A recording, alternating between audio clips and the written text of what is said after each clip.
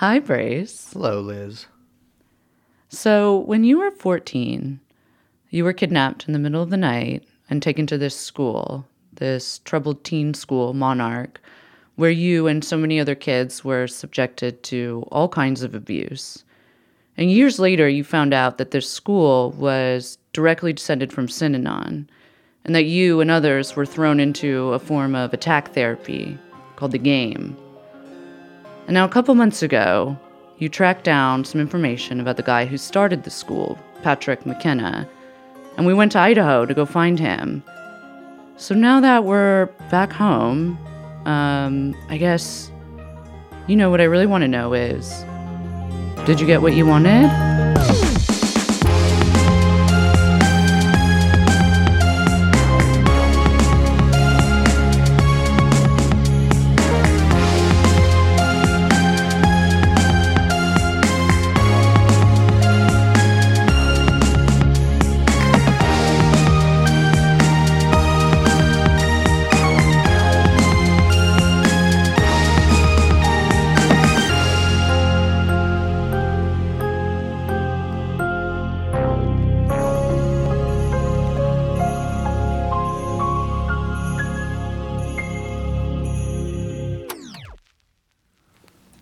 Did you have enough coffee?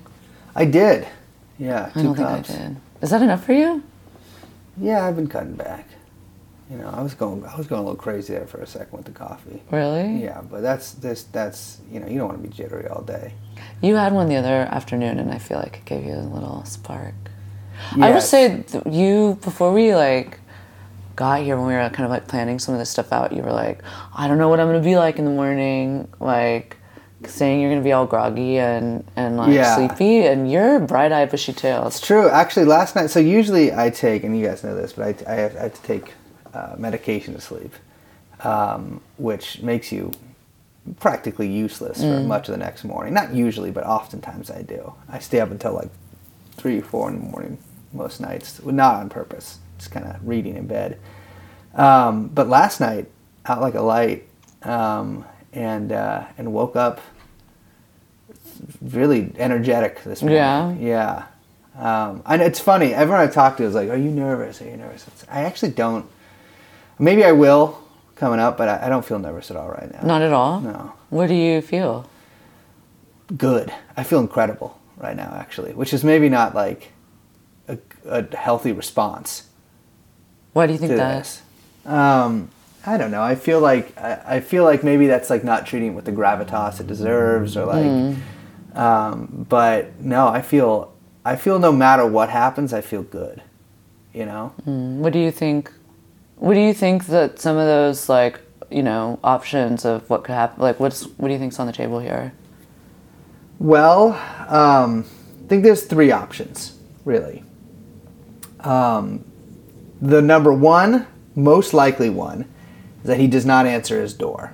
There's no one home at the pickleball court, which I've gazed at many times from satellite view. I still don't know what that is. Just found out what it was a month ago. I guess there's an island where rich people just play pickleball often. But what is it? I don't know. I'm assuming tennis? They're all variations of tennis. Badminton, just mini tennis. Handball. I feel like calling badminton mini tennis is disrespectful to both badminton and tennis. That's fine with me. Also because it's got extendo. I don't know. Okay, so you think he couldn't? I think he might not be home. Okay. We're going there. Yeah, I mean, we're making our initial pass on a Saturday afternoon. Who the fuck is home on a Saturday afternoon?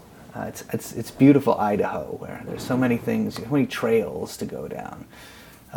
So he might not be home, which would be the. In my head, the most likely. I mean, it's the worst. It's the worst one to happen. So I'm assuming that's what's going to happen. That's the worst one that could happen. You think? Yeah, I know, but yeah, it is to me. Number 2 is that he's home, but he's not willing to talk, which I get, right? I'm a guy who has spent his entire life in these programs. The last public news about me is that I stole a bunch of money from the program I owned. Siphoned a bunch of money out of the program that I owned. Was sued for $1 million. Fucking my shit closed. So you're talking about Patrick. You're Patrick, not Brace. Yeah. Yes. Yeah. I'm being Patrick. That's how he talks. Okay. Yeah. So like, you know, it's you know, he's really like a huge chapter of his life ended with him not only spitting on the ideals that he you know, by hook or by crook tried to implant into a bunch of kids for decades, but he himself was supposedly a true believer of, you know, integrity, honesty, standing up for yourself, being a man, you know, this sort of like this self-actualized, contained man. You know, he wasn't able to do that. And so if I was him, I would not give an interview because I wouldn't want to address any of that. You know, it's better to hide like a dog. Episode, look at this fucking podcast brain. Option 3 is that he does want to talk. And I have some questions for him. And I'd like to answer, you know, I'd like him to answer those questions. I just don't know. I don't know if he would. A lot of these guys not really great at. I mean, you know, you spend your whole life in these groups and in these sort of like these like contained societies with the you know, the stated purpose of making children or adults, whatever, into honest people. It actually ends up having the opposite effect, and you actually become like an expert sort of chameleon and a better liar than almost anybody else on earth, and able to evade the truth and evade having to tackle the hard issues. And that's really what this teaches a lot of people. And so Patrick is 100% an expert in that. So asking him questions might be useless. And I'm not interested in... I don't know what he could tell me in some ways that, like, you know, factually that I wouldn't know. I mean, there's probably a few things about Sea-Doo that would be interesting to learn. But, like, and I'm not interested in having this, like, contrite public, you know, like, you know, apology or anything like that. I mean, I do think he should apologize. But... Apologize to you? Yeah, I think he should apologize to me. Yeah. More than that, apologize to everybody else who did that. What would you want him to say? Like, what would be... In my fantasy? Yeah. Or, like, what's the best isn't the right word, but, like, what is the outcome where, like, say he does talk to you and say that he is, like, not doing his, you know, Sea-Doo mental jujitsu or whatever, you know, you're saying, the kind of, like... dodging of whatever that he's learned in these programs, like what does that sound like? What does that look like to you? Like him being actually frank. Yeah. I mean, it's funny because I've probably run through this fantasy an embarrassing number of times. Not really the fantasy of apologizing, but the fantasy of confrontation. I think him, you know, this is not going to make me sound like a good person, but I want him to humiliate himself in front of me, prostrate himself. I want him to act like he forced thousands of kids to act. You know what I mean? I mean, there's one thing that, like, in like the insights and stuff,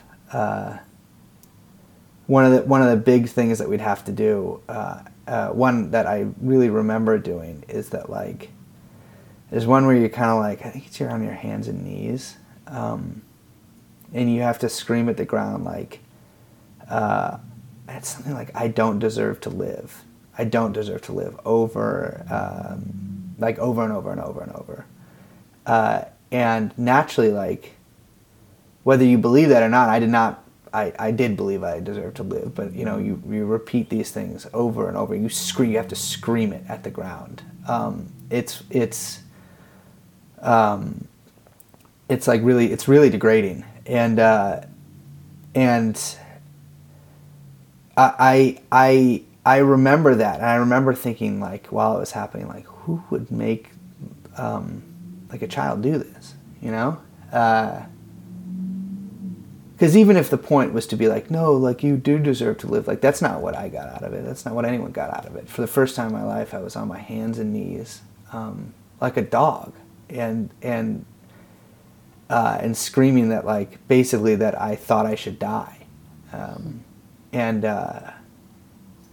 And I guess if you want to know what my actual fantasy is here, I mean, this is, again, like, not really attached to reality. I want this, I want Patrick on his fucking hands and knees, meaning it with every fucking cell in his body, screaming at the ground, I don't deserve to live.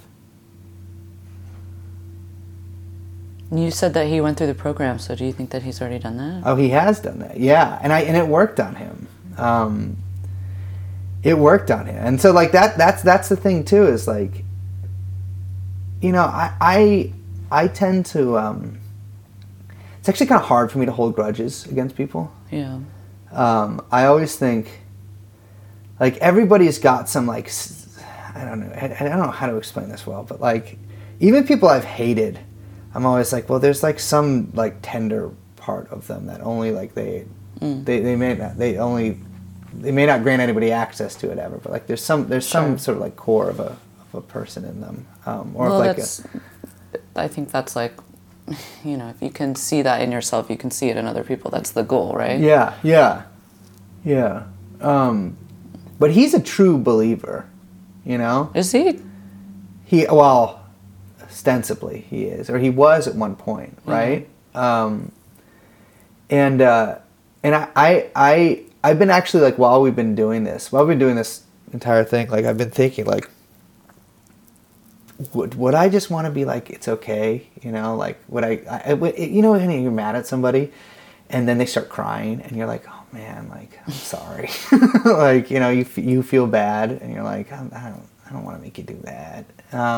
Even if they did something wrong. That, like, feeling towards empathy that I think I cannot think of really another example of this. I probably could if I tried, but off the top of my head, I can't really think of another example of this. Where it's like, if he started, like, blubbering or something, you know, weeping, begging for forgiveness, like, it's like I don't have that empathy for him. Yeah, like, I was going to say, calling this a grudge seems to be, like, kind of belittling the relationship and the stakes. Yeah, you know, I mean, it doesn't seem sufficient for describing kind of what we're doing here. Yeah, it's great. Like, if I ran one of these, I mean, I don't know. But if I ran one of these things, or, like...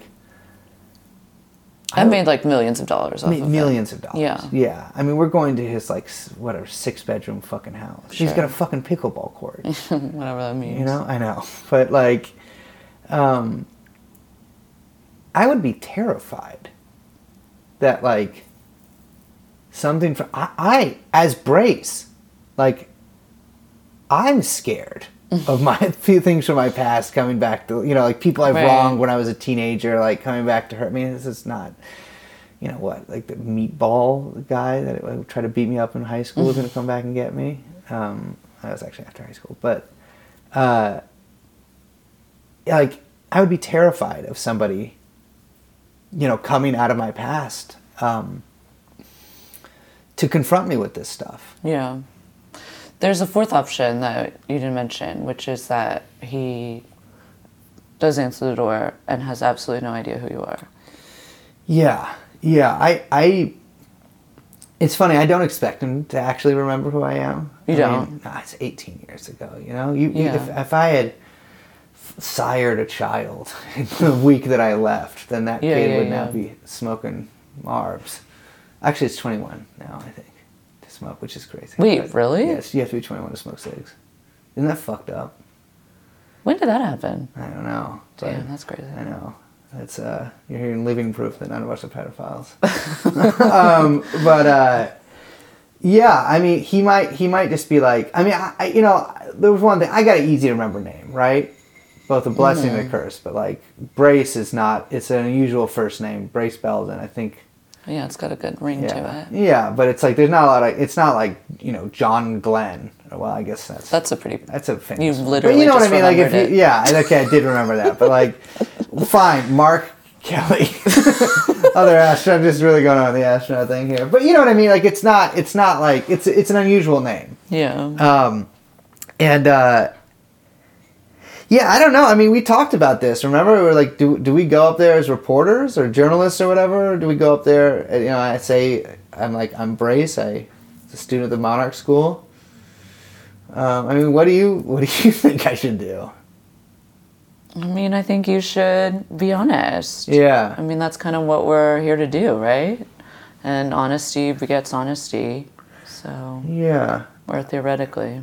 Yeah, I don't know if I agree with that, but I do think that's probably the best. I think I should be honest.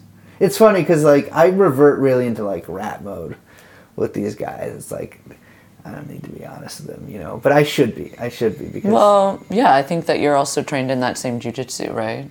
The question is, like... Yeah. I don't know if that's what needs to be deployed right now. Yeah, no, I mean, that's the funny thing is, like... I'm actually trained a little differently in it because I yeah, of course. My thing is I as a reflection, I did like a negative. I did like an anti-program. Totally. But like, so I'm actually a bad liar, unless it's like something stupid, you know, like that's the story I would, you know, the LA story I would tell. But I really can be convincing about funny, stupid lies. But really, if it matters, I can't. I know. I can't at all.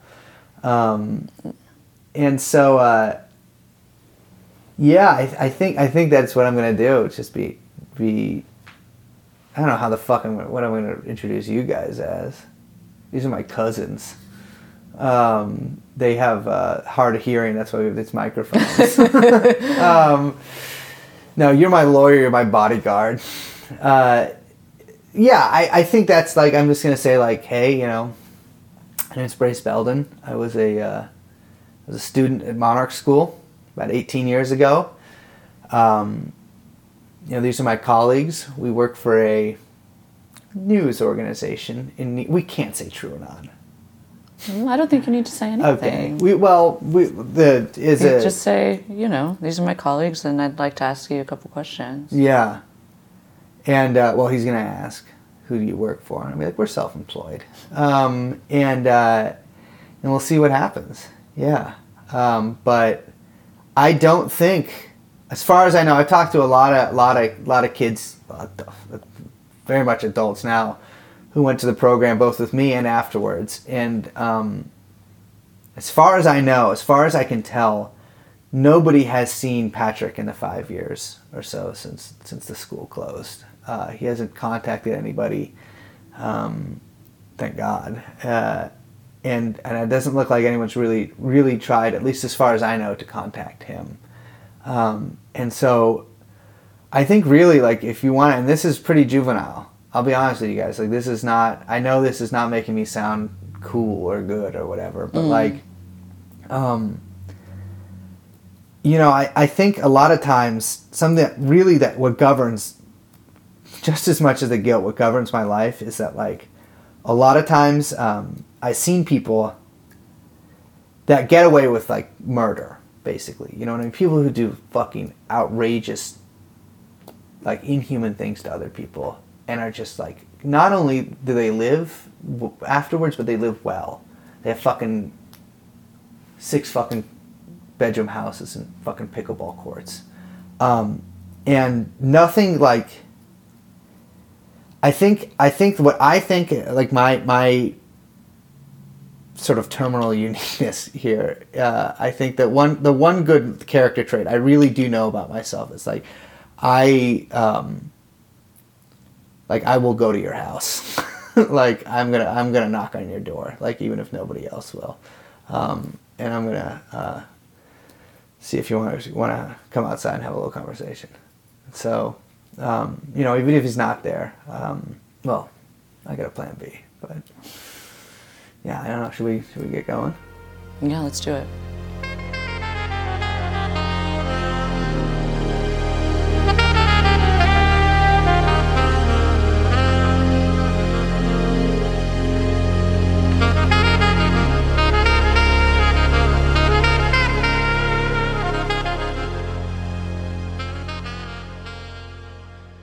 So we drive out from Spokane to Sandpoint.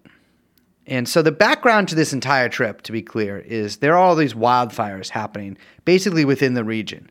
And Sandpoint itself forms like a little bowl where the smoke gathers. And so during our entire time in Sandpoint, I would say the air was thick, was choked with smoke.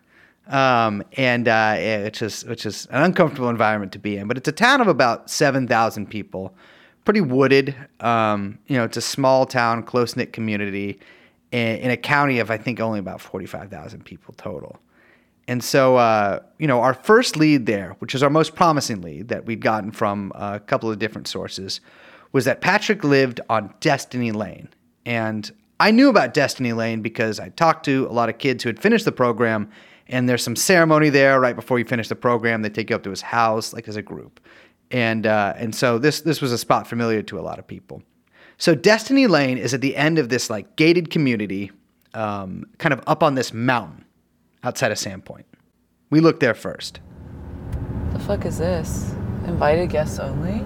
Is that so? Well, I think we're okay. Oh, private road, no trespassing. No, these are both private roads. But we're not doing anything. We're all good. We're just going to ask a guy I know a few questions. A friend of mine. So we were like driving up this really windy road, and the grade kind of keeps increasing and increasing. It's like steeper and steeper and windier. And I have to say that it felt very on point. Mm-hmm. That it was called Destiny Lane. Like it felt like we were driving up, literally up Destiny to our destiny. You know what I'm saying? Like it felt cosmic. Yeah. So we get to the top of the road, and there's this house. There's a car in the driveway. And we get out. We're all mic'd up. We're ready to go. We kind of walk along the right side of the house to the front door, and we knock. Howdy. Hi, how are you? Is Patrick McKenna here? No, he doesn't live here anymore. He doesn't? Oh, he doesn't? Okay. Yeah, he moved. We bought the house from 4.5, almost 5 years. Oh my 4 years God. ago. Sorry for bothering. Do you know where he's at? I don't. He was in town. He bought another lot here at one point, but I think he sold it. So, Okay. no, I have no good info for you. Thank you. Sorry. Appreciate it. No problem. You have a beautiful dog, by the way, and a beautiful house. Thanks. Thank guys. you. See you later. Have a good day. So, obviously, not him. We spend the rest of the day following up on various leads that we had in Sandpoint, all of which come to nothing, before deciding to make a night call to a house that we had traced him to in a little town called Dover. This is it. This is it? Yeah, this is it. I don't know where Liz is. Right there. I mean, unless I'm mistaken, but that's 461. This does not look inhabited. I'll tell you that. This is it?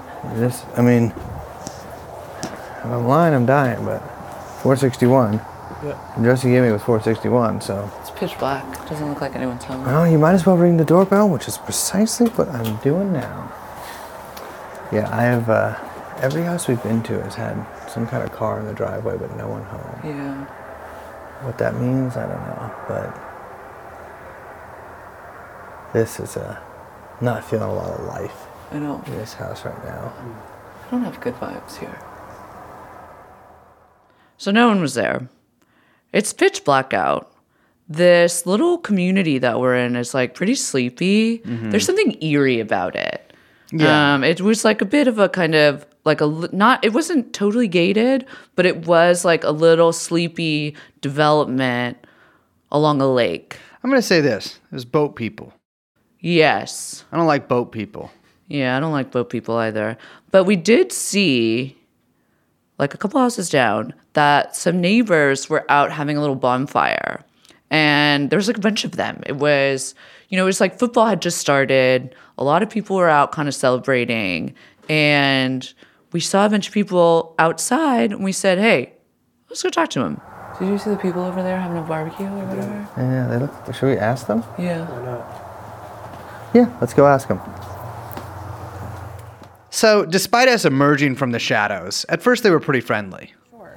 Is there a neighbor? Is there a guy who lives near here named Patrick McKenna, at like 461? Babe, landlight it real quick. We'll find this. What the hell is Landlight? It's just a place where we know who owns everything.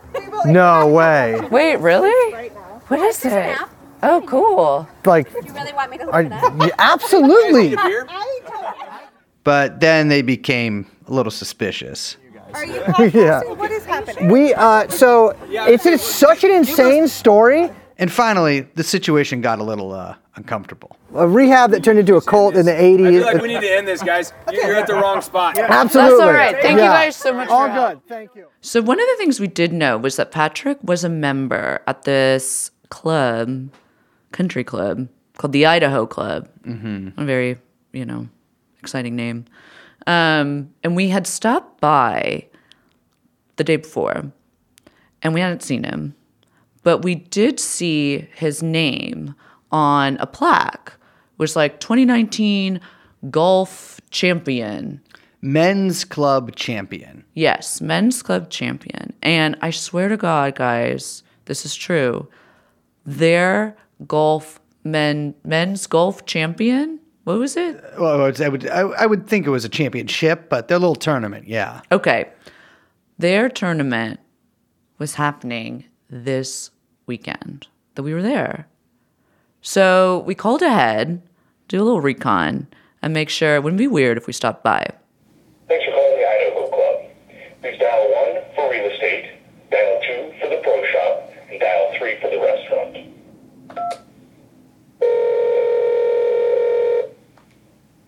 Morning, Idaho Club Pro Shop. This is Don. Hi, good morning. I have a question. We're coming in from out of town. We saw you guys are having a championship today, a tournament. We were wondering if we can come by and just watch, right? If that's cool? Yeah, I suppose you could. It's just a club championship. Nothing very special, but, it's got about, 36 players, something like that in it. Liz also said one of the funniest things I've ever heard her say. They'll do a ceremony, hand out trophies, money, and that kind of stuff. Oh, money. Wow, cool. So we roll up to the Idaho Club. I gotta say, none of us felt very comfortable here. I had never been to a country club before. Yeah, I don't think I had either. And I gotta say, I was thoroughly unimpressed. It was terrifying. Yeah, there was something sinister about it. There's a huge, so you drive off the highway and, you enter and there's a little guardsman who's checks you in and is like, what are you here for? And we're like, we're here for the restaurant. Okay, proceed. And we drive up, turn right on the little street, and there's a huge lodge. And that's where the restaurant and the bar is. And then behind the lodge are all of the courses. Yeah, it was sort of weird because there was this giant cavernous dining room that I did not ever see a single person that was not a member of our party dining in. Mm-hmm. And there was this little bar next to it that they had, and then this veranda and sort of this area underneath. And from what I understood from talking to my local contacts is this was a fairly new club, this development. Maybe the club had been there for a while, but it had really been developed mostly in the past 10 years with all this sort of outside money. And I actually did overhear two people at the bar talking about oil drilling and being in the oil drilling business, which I was like, oh, that's a nice little bit of local flavor. But I will say, they didn't used to let Jews into country clubs. Be fine if they still had that rule. I never want to go to one again. Well, like I said, we saw his name on the plaque, and we saw his wife's business card because she is, I don't know, she's a realtor for the club. Yeah, it's all over her Instagram. Yeah, so it was funny because we were seeing signs of them everywhere, but we didn't see him. And so, Brace, you ended up asking around. Yeah. Excuse me, sir. Yeah. Do you know a Patrick McKenna? Yes. Do you know if he's here today? I couldn't tell you, but if you go the clubhouse, if you go up the stairs right there to the main clubhouse, he might be hanging out in there. Perfect. I don't know if he's out on the course though either. Yeah, that's all right, cool. Could be, but so if he's not in the clubhouse, the pro shop is right here. You can get to it from the inside the main clubhouse. You could ask there if he's out on the course. Perfect, appreciate it. All right, thank you, sir.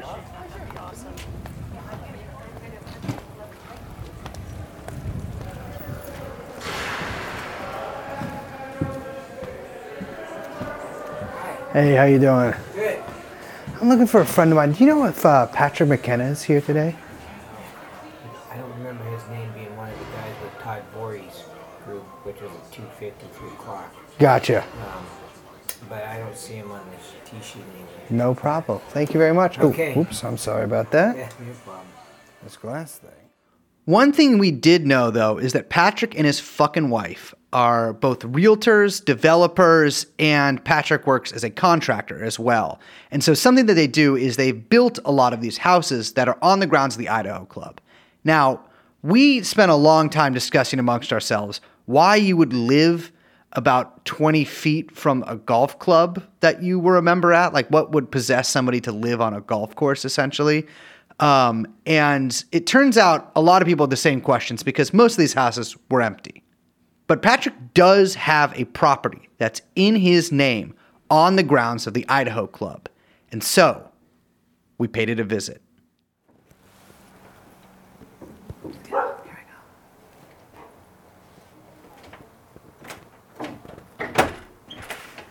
No. Howdy. Sorry. Is Patrick here? No. They're at a wedding in Montana. They should be getting back tonight. Perfect. Cool. Thank you. Yeah, all right. I'll be back later. Thanks. Appreciate Do you it. know around what time? They said early evening, Okay. but Okay, I great. haven't heard from them yet. Thanks so much. Excellent. Thank you. So we found him. I mean, I felt this huge I don't know how you felt, but for me, I felt this huge, crazy rush because we had been on this like little goose chase. And then there was, she confirmed. I mean, I don't know if she was a dog sitter or what, but she confirmed that they would be back later that night. They were coming back from a wedding. And so we kind of were in the car and we're like, okay, when are we coming? We gotta come back. Mm-hmm. And we're going to confront him. And I think it was funny because we were like sitting there and we're like, okay, early evening. That went to us, that's like 8 o'clock. But let's get into the mind of a late 50s, early 60-year-old. Mm-hmm. Is that 5:30? Is that 6:30? Is that 7:30? These people eat dinner, rather, at around 5:30 at night. So early evening is essentially their bedtime. So that's got to be like 6:30. I think in my head, early evening ends 7:30. That's like the latest you can get to early evening. That's countryside early evening. And so that's when I figured sometime between maybe 6:15 and 7:30, we should expect him home. So we drove back to the hotel and we were like, okay, let's get some food first. Because, we didn't know how long it was going to take or we didn't know what to expect. And I think also we were a little hungry. We tried to get dinner, but we're too nervous. I think we were like too anxious, a little too many ants in the pants. Yeah, I did not think I was going to eat. So I was very ready to get out of there. Yeah, and so we were like, you know what? Screw this. Let's just go earlier. Yeah. And we'll chill. Because the thing about the Idaho Club is, remember, guys, we have to like go by the little Gate man. The little gateman. Mm-hmm. The little, Riddler at the at the Interesting. top. This is how your brain processes that position. And we were a little nervous it was going to be the same guy, and we would have to kind of come up with we just really like the food at the Idaho Club. I was like, this is the easiest part. We just be like, we love the Idaho Club. Yeah. It's an incredible place. We feel that right at home so many here. people say Yeah. all the time. I mean, I saw probably about 30 people all told in that club for a lot of the time that we spent there. And so, we're just adding to that great, that patchwork of human experience within the grounds of the Idaho Club. But it was a different guy. It was a different guy, so Yeah, he did not care. at all. And so, we get there, I think around 6:15, and, it's still light out. As light as it can be. It's a very sort of wan sun. Like it's like, I don't know how to describe the weather, but it was like, it was smoky, I guess you could say. So we do a drive-by of the house. We notice the same car is there from earlier, which we assume is the dog sitter's car. There's been no other change. And so we decide to go look for his car in the parking lot. We know the make and model of the car. It's not there. And so we figure we will just wait and stake the place out for a while. And at this point, the sun is still in the sky. Not very high in the sky, but it's up there. And we end up sitting on the shoulder of a very a wooded road, not a lot of houses on it. Again, like this place is still being developed, but even the houses that they have built, it seems like most of them haven't sold. And so there's maybe about 4 or 5 actually occupied houses on the block. And the block ends in a dead end, in sort of a wooded dead end. And so we're sitting in this divot on the side of the road, and the sun goes down. Now this is a private road in a gated community, and at about 8 p.m. that's when they stop serving dinner at the country club, and public access is cut off. And so we sit there and we wait for hours. Well, it's some ungodly hour of the stakeout. I gotta say, the guys who do this in movies look real bored, but they have newspapers, snacks. Well, you gotta explain what we're staking. Oh, yeah. So we're staking out Patrick McKenna's house in the Idaho Club gated community, country club community, whatever you want to call it. We gained access by saying we're here for dinner, and right now we're not near the country club. We're near his house, parked in a little divot on the side of the road, next to some very tall trees, waiting for his car to drive past this dark, curving road ahead of us. So hoping they come back and feed them fucking dogs tonight they got there. If not, then we can take those dogs legally by right. They're ours. They've been abandoned by their owners for more than 6 hours. Brace has suddenly adopted a southern accent, which none Well, of us can figure out why. I think that we should. It's after dark here. So we're sitting there. The car is getting increasingly muggy, fogged up, thick with anticipation. There's a faint and yet sometimes bright green light coming from the front seat. This is exaggerated. The jewel pod is illuminating in the darkness. Yeah, it's because it's facing backwards towards you, not towards the street. Oh my God, the flashing of your jewel light is Okay, not... I'll cover it more. Yeah, you gotta In cover Syria, that. what you used to have to do is if you wanted to smoke a cigarette, you weren't allowed to smoke in most places because you could see the embers, and people did get shot for that. Not like by us, by the enemy. So you had to cover, like, kind of cup your hand around the ember and keep it down in your jacket so you're smoking like that. So that got me really good at smoking jewel on airplanes. I'm just telling you what I saw. I'm in the back seat, okay? And we're sitting there, all fogged up. Young Chomsky's getting a little hot, a little heated.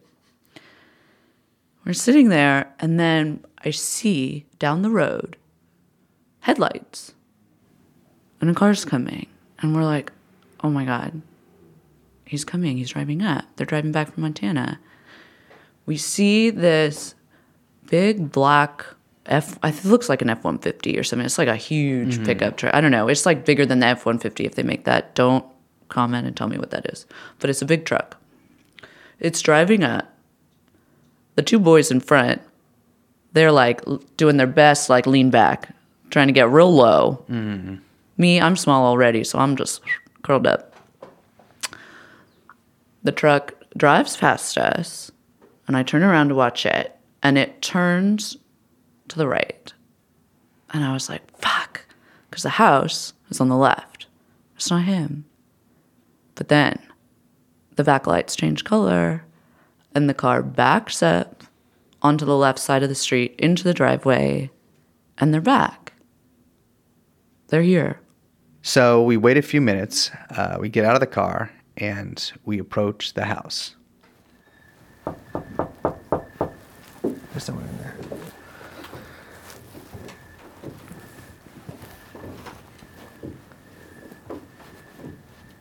Oh, yeah.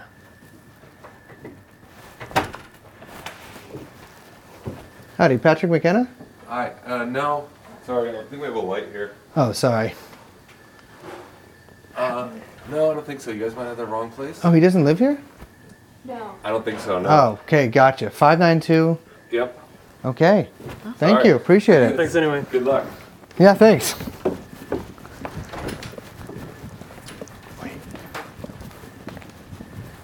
Sorry, what is going on here? So that wasn't his place either. Either the dog sitter, maybe she misunderstood us, maybe, I mean, who knows? A lot of things could have happened. But at the end of the day, that wasn't him that answered the door. You know, and at this point in our trip, you know, we had pursued a lot of leads. You know, we're kind of just giving you the highlights here, but we'd gone down a lot of alleys, and we were out. This was as many as we had. And, you know, at this juncture, we sort of decided that it was our last recourse was just to call him on the phone. And so we go back to the hotel and sit down, and I give him a call.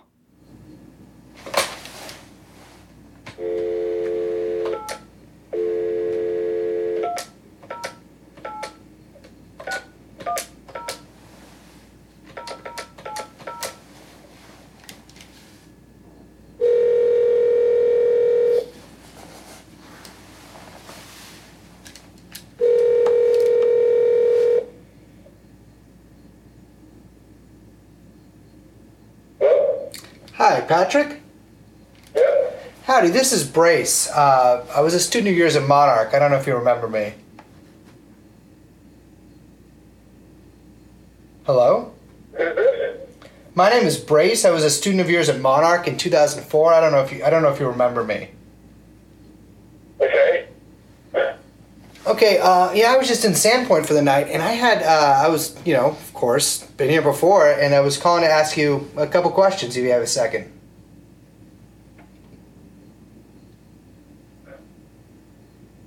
Not really. It's 8:45. Yeah, no, I know, but, you know, all about waking people up late and all that stuff. I mean, it'll just take a couple seconds. What's your question? My question is, don't you think you owe me an apology? Really, that's what you're calling me about. Have a nice night. Hello?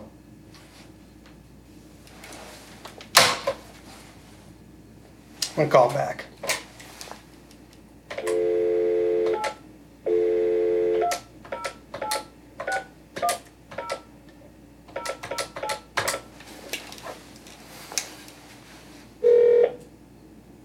You've reached Patrick McKenna. Please leave your name and number, and I'll get back to you as soon as I can. Have a great day. At the tone, please record your message. When you've finished recording, you may hang up or press 1 for more options. To leave a callback number, press 5. Well, Patrick, it does not seem like you wish to speak with me. I do, of course, very much would like to speak with you, but I get it, you know. It's tough to kind of come to terms with some of the stuff you've done in your life. I mean, speaking for me, I've done a lot of bad shit in my life since I've seen you, Patrick. I regret a lot of it. I've been called to account for a lot of it, and I try to work past it. I try to be a man I can be proud of. You know, one thing that I think you really taught a lot of kids, I think not in the way that you meant to, was about honesty, integrity, you know, standing up for yourself, being a human being, like a real human being. I think you taught a lot of kids that as an example of what not to do. You know, you had a really negative, malignant effect upon hundreds, probably thousands of kids, a lot of them who I've talked to. And that's got to be hard to live with. That's got to be hard to deal with. That's got to be hard to, you know, sleep at night, all that kind of stuff. You know, and I can't imagine what you go through. You know, I don't think I could live a day in your shoes, frankly. You know, it's tough to face it, but you know, you talked a lot about negative stories that we tell ourselves.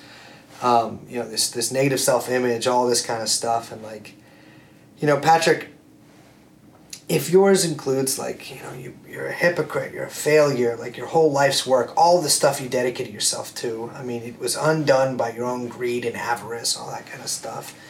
How what you did to these kids may not have, you know, the best effect on them. I think you'd be right to worry about that stuff because I think that stuff is true.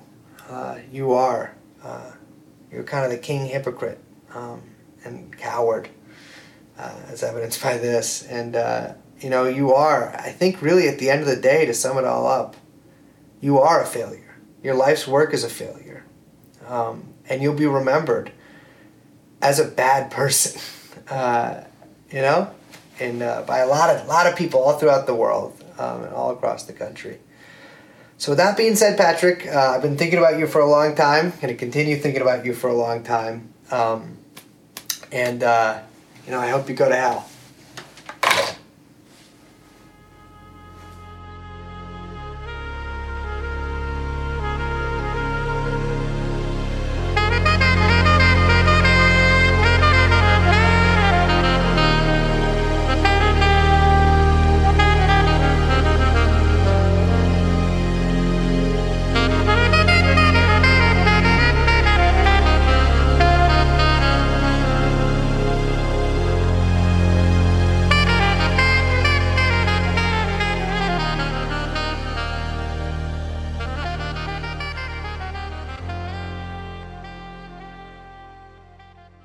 So now that we're back home, I guess, what I really want to know is, did you get what you wanted? I mean, so in this series, we see the failures of Chuck and of Synanon. We saw the thousands of little pimps and wardens that sprung up like maggots from Synanon's corpse. We can see the victims, of which, I include myself, of Synanon's legacy sort of scattered all across America. It's the same story with Synanon as with a lot of other things. Some people got well, some very few people got rich, some people died, and a lot of people sort of just ended up wherever. I ended up here, Patrick ended up in Sandpoint, and I think we've connected it. So the show is a history, yeah, but it's also a catalog of the present. Of what I guess I think of, I don't like to think of, but I think of it as my trauma that manifests itself as guilt in every second of my life. It's the Synanon program, it's Monarch, that taught me, that imbued me with that guilt. And now I'm kind of trying to, I guess, to earn it. It's a fucked thing. Thinking back, like I was a kid and I got declared guilty. I endured imprisonment. I was punished without actually having committed and really just being accused of a formless, nameless crime. I feel kind of now, I guess, like a child soldier with all the ruthlessness and ignorance that entails. And I think you guys have sort of seen the product of that with how I've acted. I admit that has not done wonders for my psyche. I am, like I said, I am imbued with guilt. The trauma of all that shit compounded, and it looks like I'll probably be living the rest of my life with it. But at another point, yes, I accept I am guilty.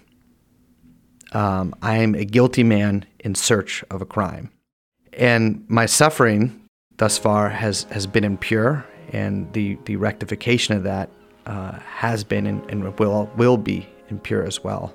I don't think of myself as like annihilating that trauma, but in a way like fulfilling it. So one thing I know for sure is that nobody is untouchable. There are a lot of things that keep me up at night, a lot of them relating back to these programs. And with this, I hope to keep these guys, people who run these programs, people who made money off of these programs, people who live in these big houses with nice beds, hope it keeps them up at night too.